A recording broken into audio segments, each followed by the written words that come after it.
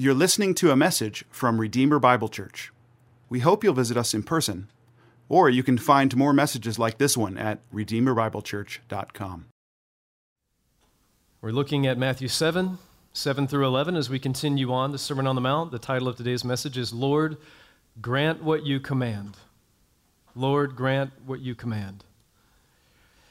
In the early part of the 5th century, one theologian's simple prayer caused a firestorm. And it wasn't just the prayer, it was specifically one line of the prayer that caused a firestorm.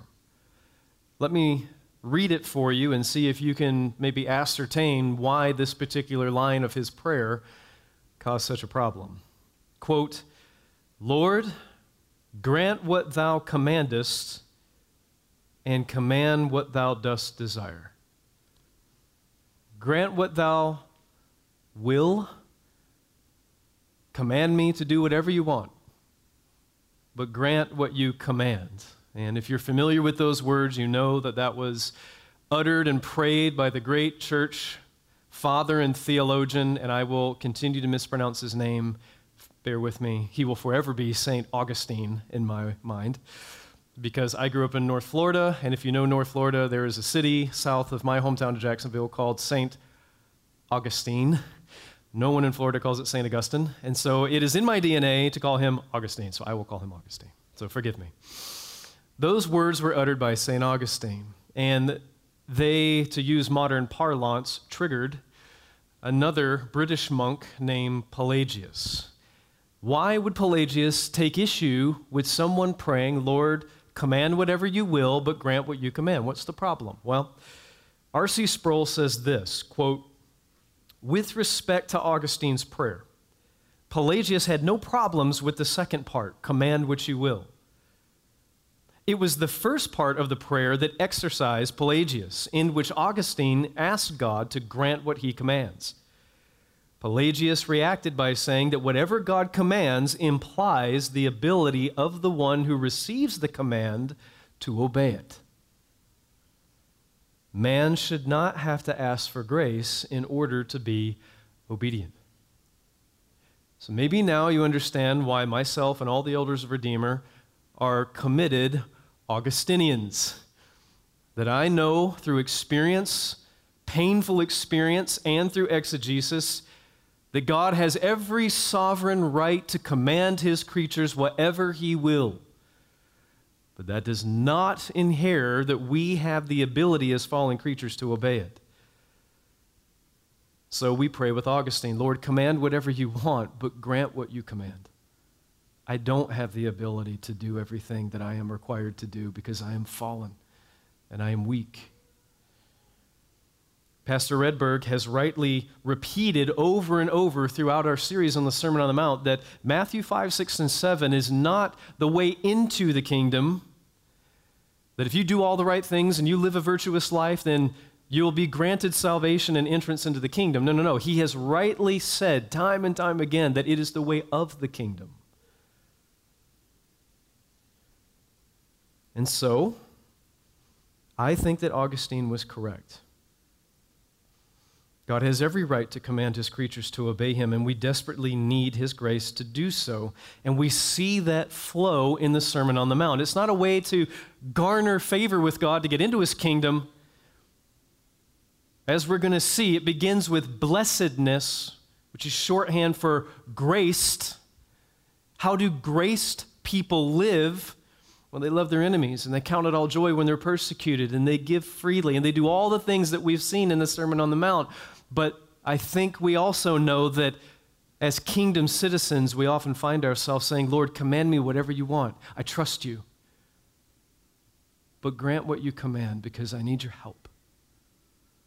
The main point that I'm going to argue for today in our text is this. To live fruitfully in God's kingdom, we must diligently seek God's power. To live fruitfully in God's kingdom, we must diligently seek God's power. So 3 points that I'm going to make to kind of walk us through today's text. The aim, the way, and the promise. The aim, the way, and the promise. Let's read our text together as we jump in, starting at verse 7. Jesus says, "Ask, and it will be given to you. Seek, and you will find. Knock, and it will be open to you. For everyone who asks receives, and the one who seeks finds, and the one who knocks it will be opened. Or which one of you, if his son asks him for bread, will give him a stone? Or if he asks for a fish, will give him a serpent? If you then, who are evil, know how to give good gifts to your children, how much more will your Father who is in heaven give good things to those who ask him?" So the aim, where is this text going?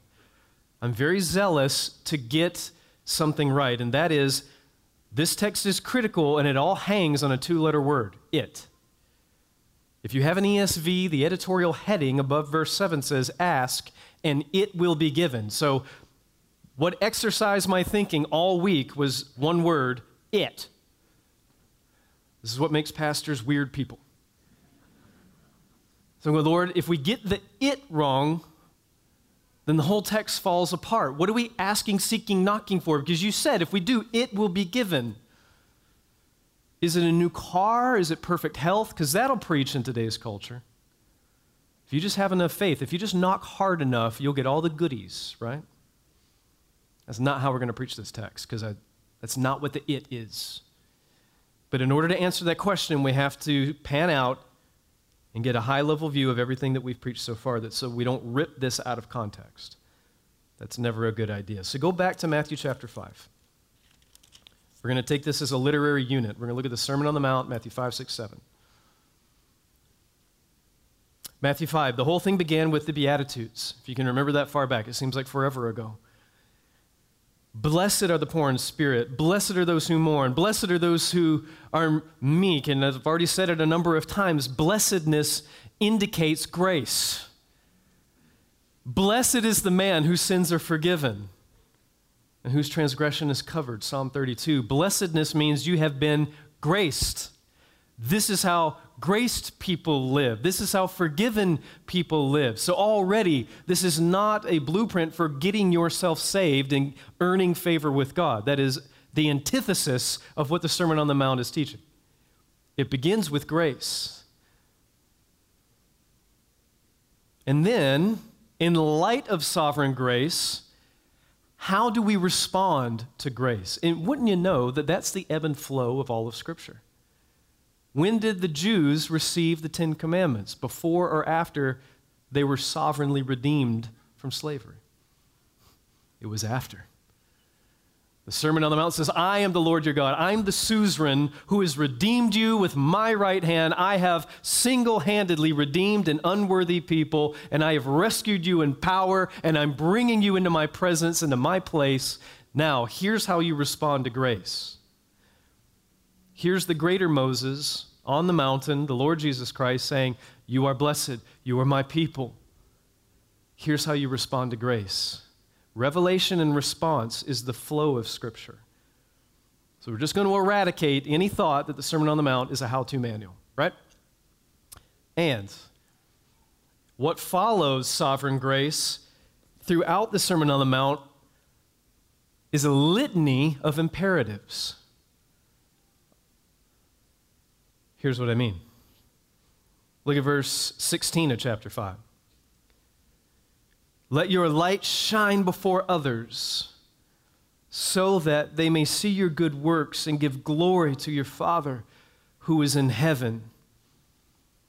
Lights are attractive only when it's dark.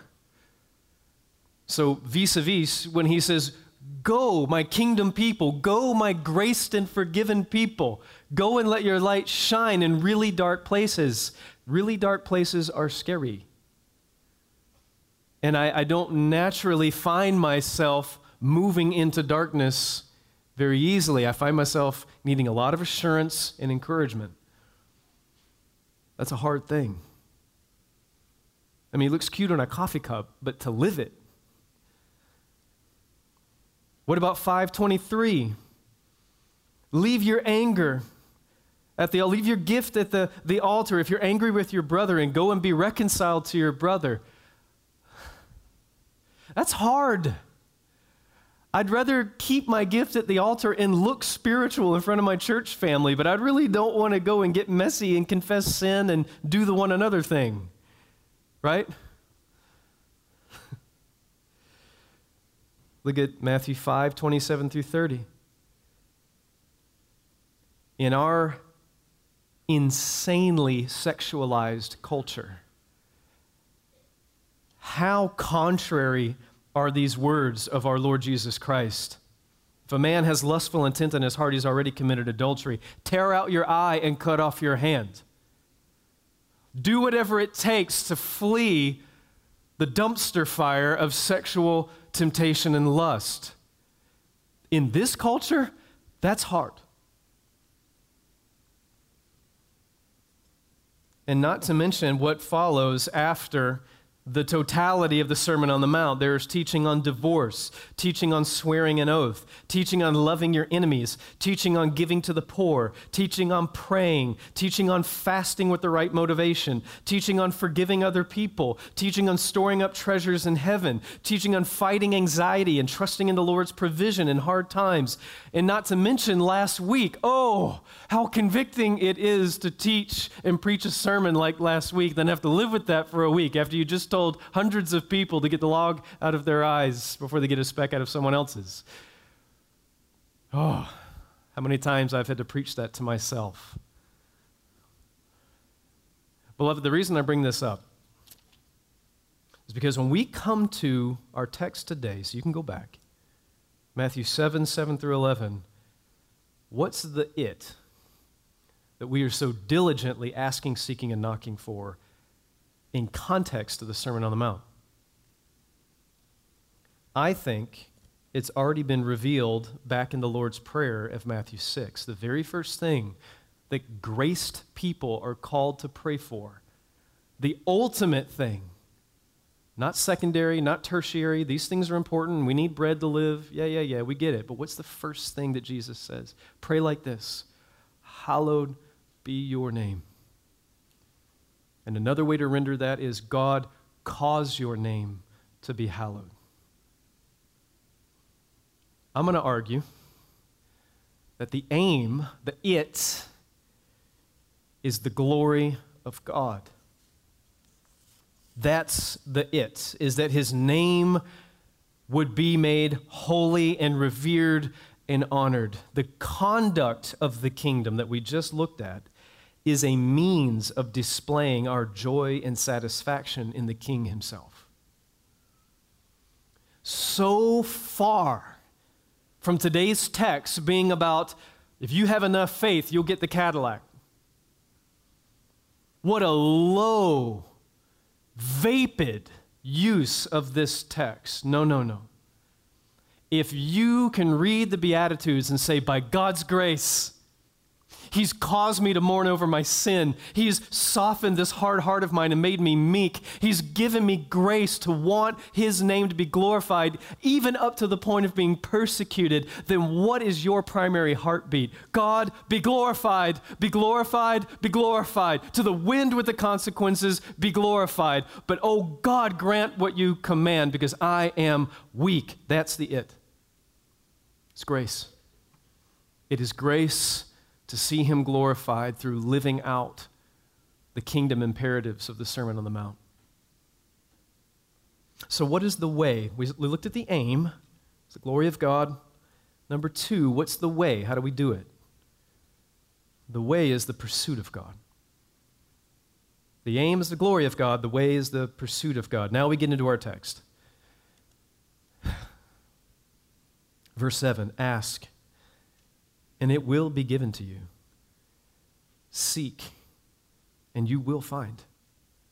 Knock, and it will be open to you. For everyone who asks receives. The one who seeks finds. And to the one who knocks, it will be open. What an insanely positive text.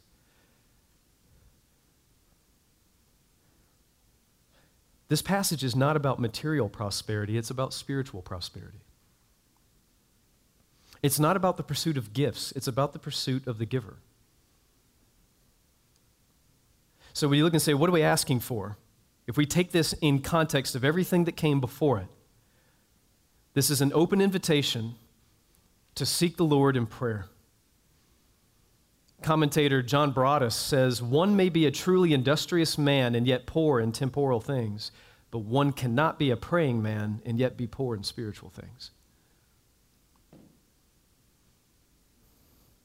If the aim of the Christian life is to see God hallowed and revered, and then I read the Sermon on the Mount, the first thing I'm asking for is forgiveness. It's one of the first things I had to do after preaching that sermon last week. Painfully aware of my own hypocrisy. Painfully, if you don't think you're a hypocrite, try being a parent. I've got 5 little mirrors that remind me of how hypocritical I can be. I can't believe he'd say that to his brother. Really? You just can't believe that little sinners would sin. As if you don't. So the immediately preceding text says, what am I asking the Lord for if I want his name to be glorified? God, forgive me. Thank you for 1 John 1:9, that if we confess our sins, you are faithful and just to forgive us our sins. And so if you read the Sermon on the Mount and you just feel condemned and inadequate and, oh, God, help me, come. That's why we sing and preach and pray the gospel.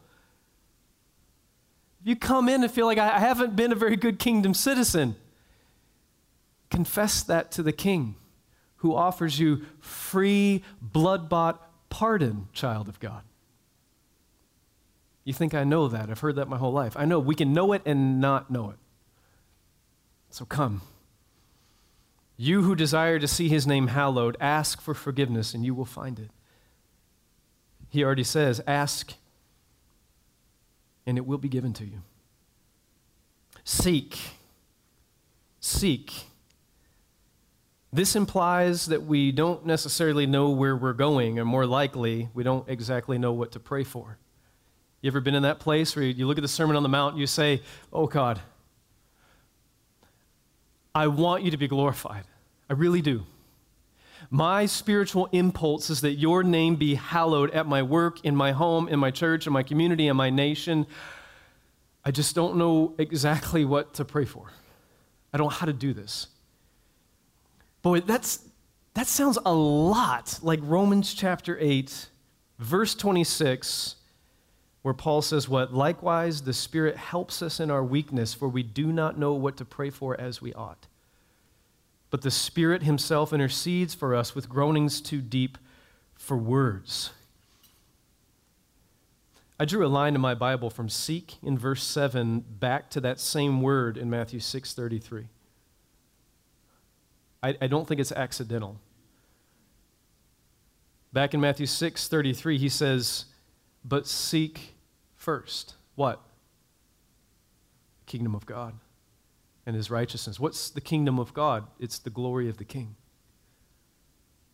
It is his name being hallowed in every sphere of life and every syllable that we utter.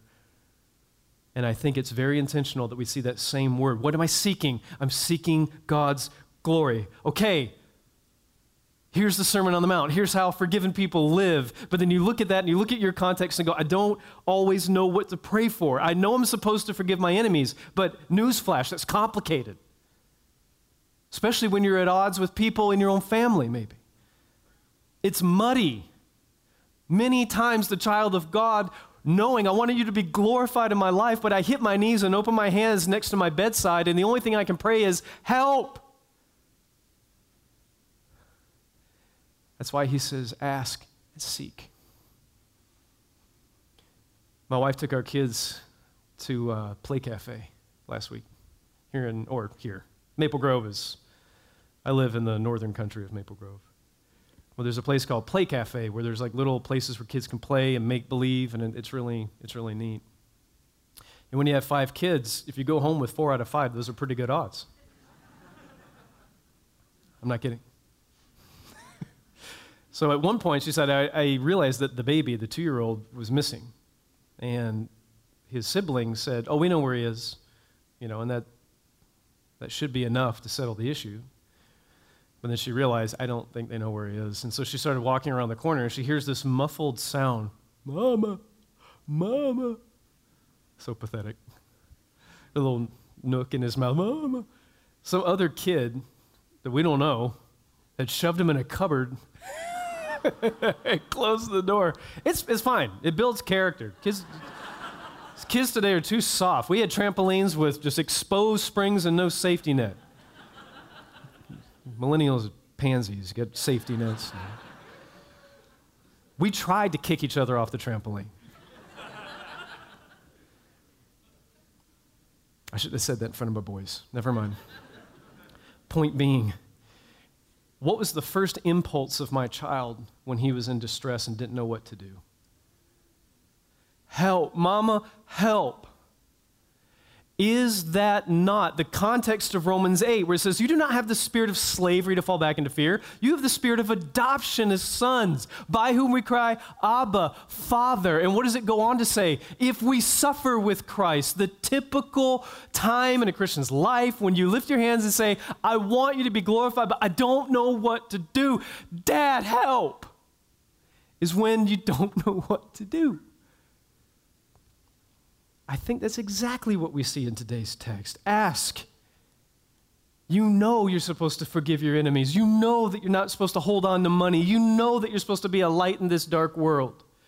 But just watch the news for 10 minutes and you will find yourself saying, Lord, command me to do whatever you want, but God, please grant what you command. I don't know what to do. And oh, the sweet, assuring words of our Master where he says, ask and it will be given to you. Seek and you will find. Knock, and it will be opened to you. And do you notice that all of these are in the present imperative, meaning it's not just a one-time thing, like God, hit me with a grace booster and I'll be fine. No, this is an ongoing reality of asking, seeking, knocking. We are dependent upon daily grace, not one-time grace. So you think, I've been praying the same thing for 30 years. Help me, Jesus. Help me, Jesus. Amen. That's thoroughly biblical. Because who gets the glory for giving the grace? He does. God, cause your name to be hallowed by just helping me stay Christian one more day. And you wake up the next morning believing and you say, he did it. Amen. Don't take that for granted. Why'd you wake up believing this morning? Wasn't you. Martin Luther points out something, though. At this point, if you're like me, you know that I should ask, seek, and knock for grace to glorify God in every realm of life. But Martin Luther says this, God knows that we are timid and shy. He knows that we feel unworthy. He knows that we feel unworthy to present our needs to God, and we think that God is so great and that we are so tiny that we do not dare pray. And that is why Christ wants to remove our doubts and to have us go ahead confidently and boldly. So at this point, you might be thinking, okay, I get it. If I'm a Christian, I've been graced, I've been called, I've been forgiven, 100%. How do I respond to that grace? Well, you got a lot of passages here. Fasting, praying, treasures in heaven, forgiving enemies. This is hard stuff. But then he says, ask, seek, and knock, and it will be given to you. But at that point, we feel a little timid. How do we know? How do we know that we can do that? And that's the third point. The aim, the way, and the promise. The promise is the character of God. The character of God. Look at verse 9. Jesus sometimes speaks in parabolic fashion where it's hard to understand what he means. Here, he babbles to us in the clearest sense to make sure we get it. You cannot misconstrue his argumentation. Look at verse 9. Which one of you, if his son asks him for bread, will give him a stone? Or, if that son asks for a fish, will give him a serpent? What is he calling upon? Well, let me just say that there are some who can't say that. There are some who parents would give them stones and fish, and for that I am deeply sorry. But because of common grace, he makes his rain fall on the just and the unjust alike.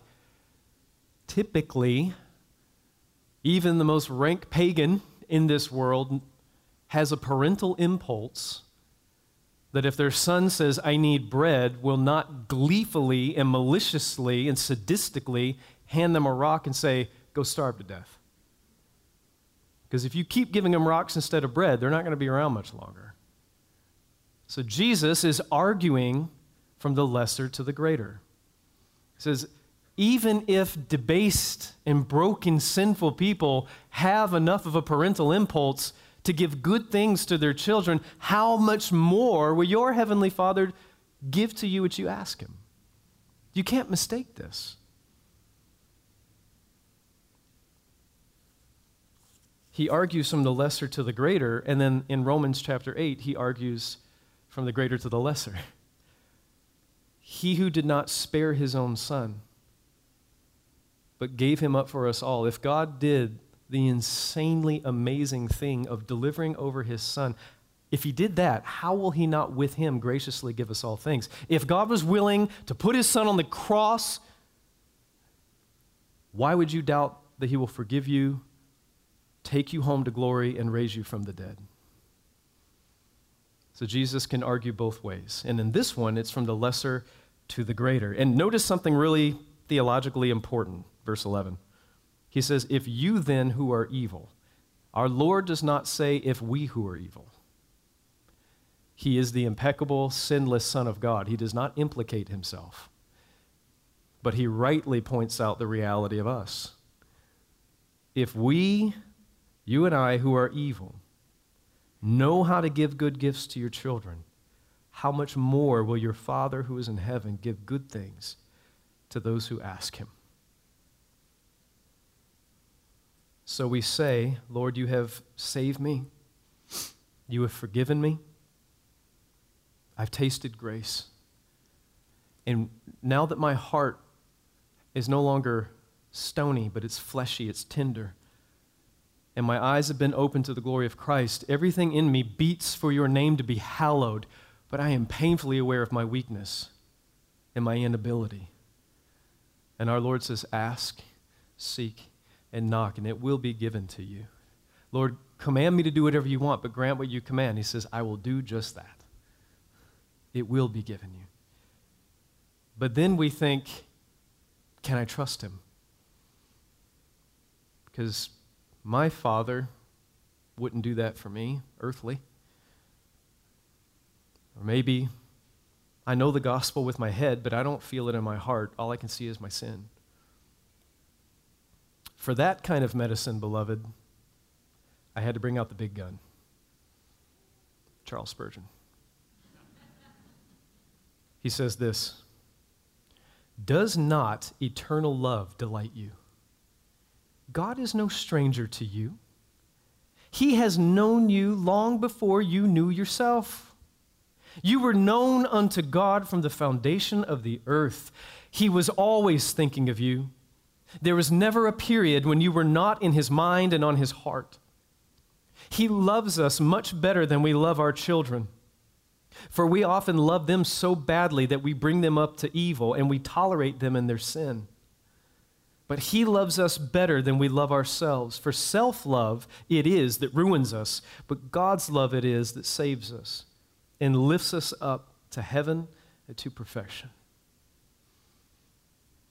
So when you think, I want to glorify God in every realm, I want to respond to his grace rightly, but oh God, help me. And will he do it? Romans 8:32, you tell that heart, he who did not spare his own son, but gave him up for you, how will he not with him graciously give you all things? He said, ask, seek, and knock, and it will be given to you. He will not command you, follow me, and then mock you because you're unable to do it in and of yourself. No, Augustine hit the nail on the head. Command whatever you want, but give me grace to pick up that cross and follow you one more day, because it's getting heavy.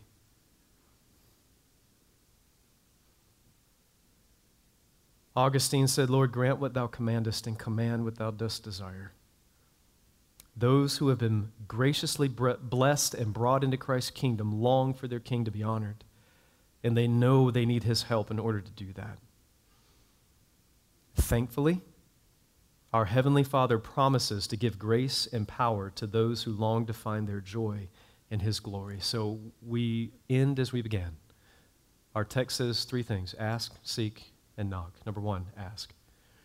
If you are here apart from Christ, if you are here or listening online, you know I'm not a Christian. Maybe I just wandered in today. Maybe I'm just realizing even recently that my faith is very vapid and not real and not substantive, and I'm not a Christian. But I also realize that God is holy. And I realize that I am a sinner. And I realize that Augustine was right, that any hope I have of obeying God has to come from him. I can't muster it up. I've already broken his commandments, and I know I'm going to keep doing it. Then ask for him to forgive you. Jesus says, come to me, you who are weary and heavy laden, and I'll give you rest. He fulfilled the law that you can't fulfill, and he died the death that you deserve. And by faith in him, you are counted righteous in the sight of a holy God. And every obedient act that you render after that fact is an act of thanks and gratitude and worship. It is not meritorious. So if you are here apart from Christ, ask for his forgiveness. He's not being capricious with you. He's not going to fool you. He will forgive you. And to the child of God, if you think, I want his name to be glorified, but I've prayed the same prayer, I've done the same thing. Beloved, begin again. Say, Lord, forgive me. I want you to be glorified in every part of my life. But Lord, like Augustine, command me to do whatever you want. Command me to love this enemy. Command me to let go of money. Command me to be a light in this dark world. But, oh God, grant what you command. And do you see the text? It will be given. Ask, seek God's wisdom. We are called primarily to pursue holiness over happiness. And the narrow, bloody road to Calvary requires a lot of wisdom. God, I read the Sermon on the Mount, but the practical application sometimes, I don't know what to do. Seek him. And knock until he makes a way. Seek first his kingdom and his righteousness, and if he closes the door, so be it. If he opens it, walk through it. And if the path is scary and if your hand's getting a little raw from knocking, don't forget the character of your God. In Christ you are forgiven. Your Father is not snickering on the other side of the door because he's playing games with you. That is bad theology. He who did not spare his own son for you, but gave him up for you, he will give you all things. And if he keeps the door shut for a little while, it's because he's forming your character and he's burning off the dross. He's not playing games with you. Amen.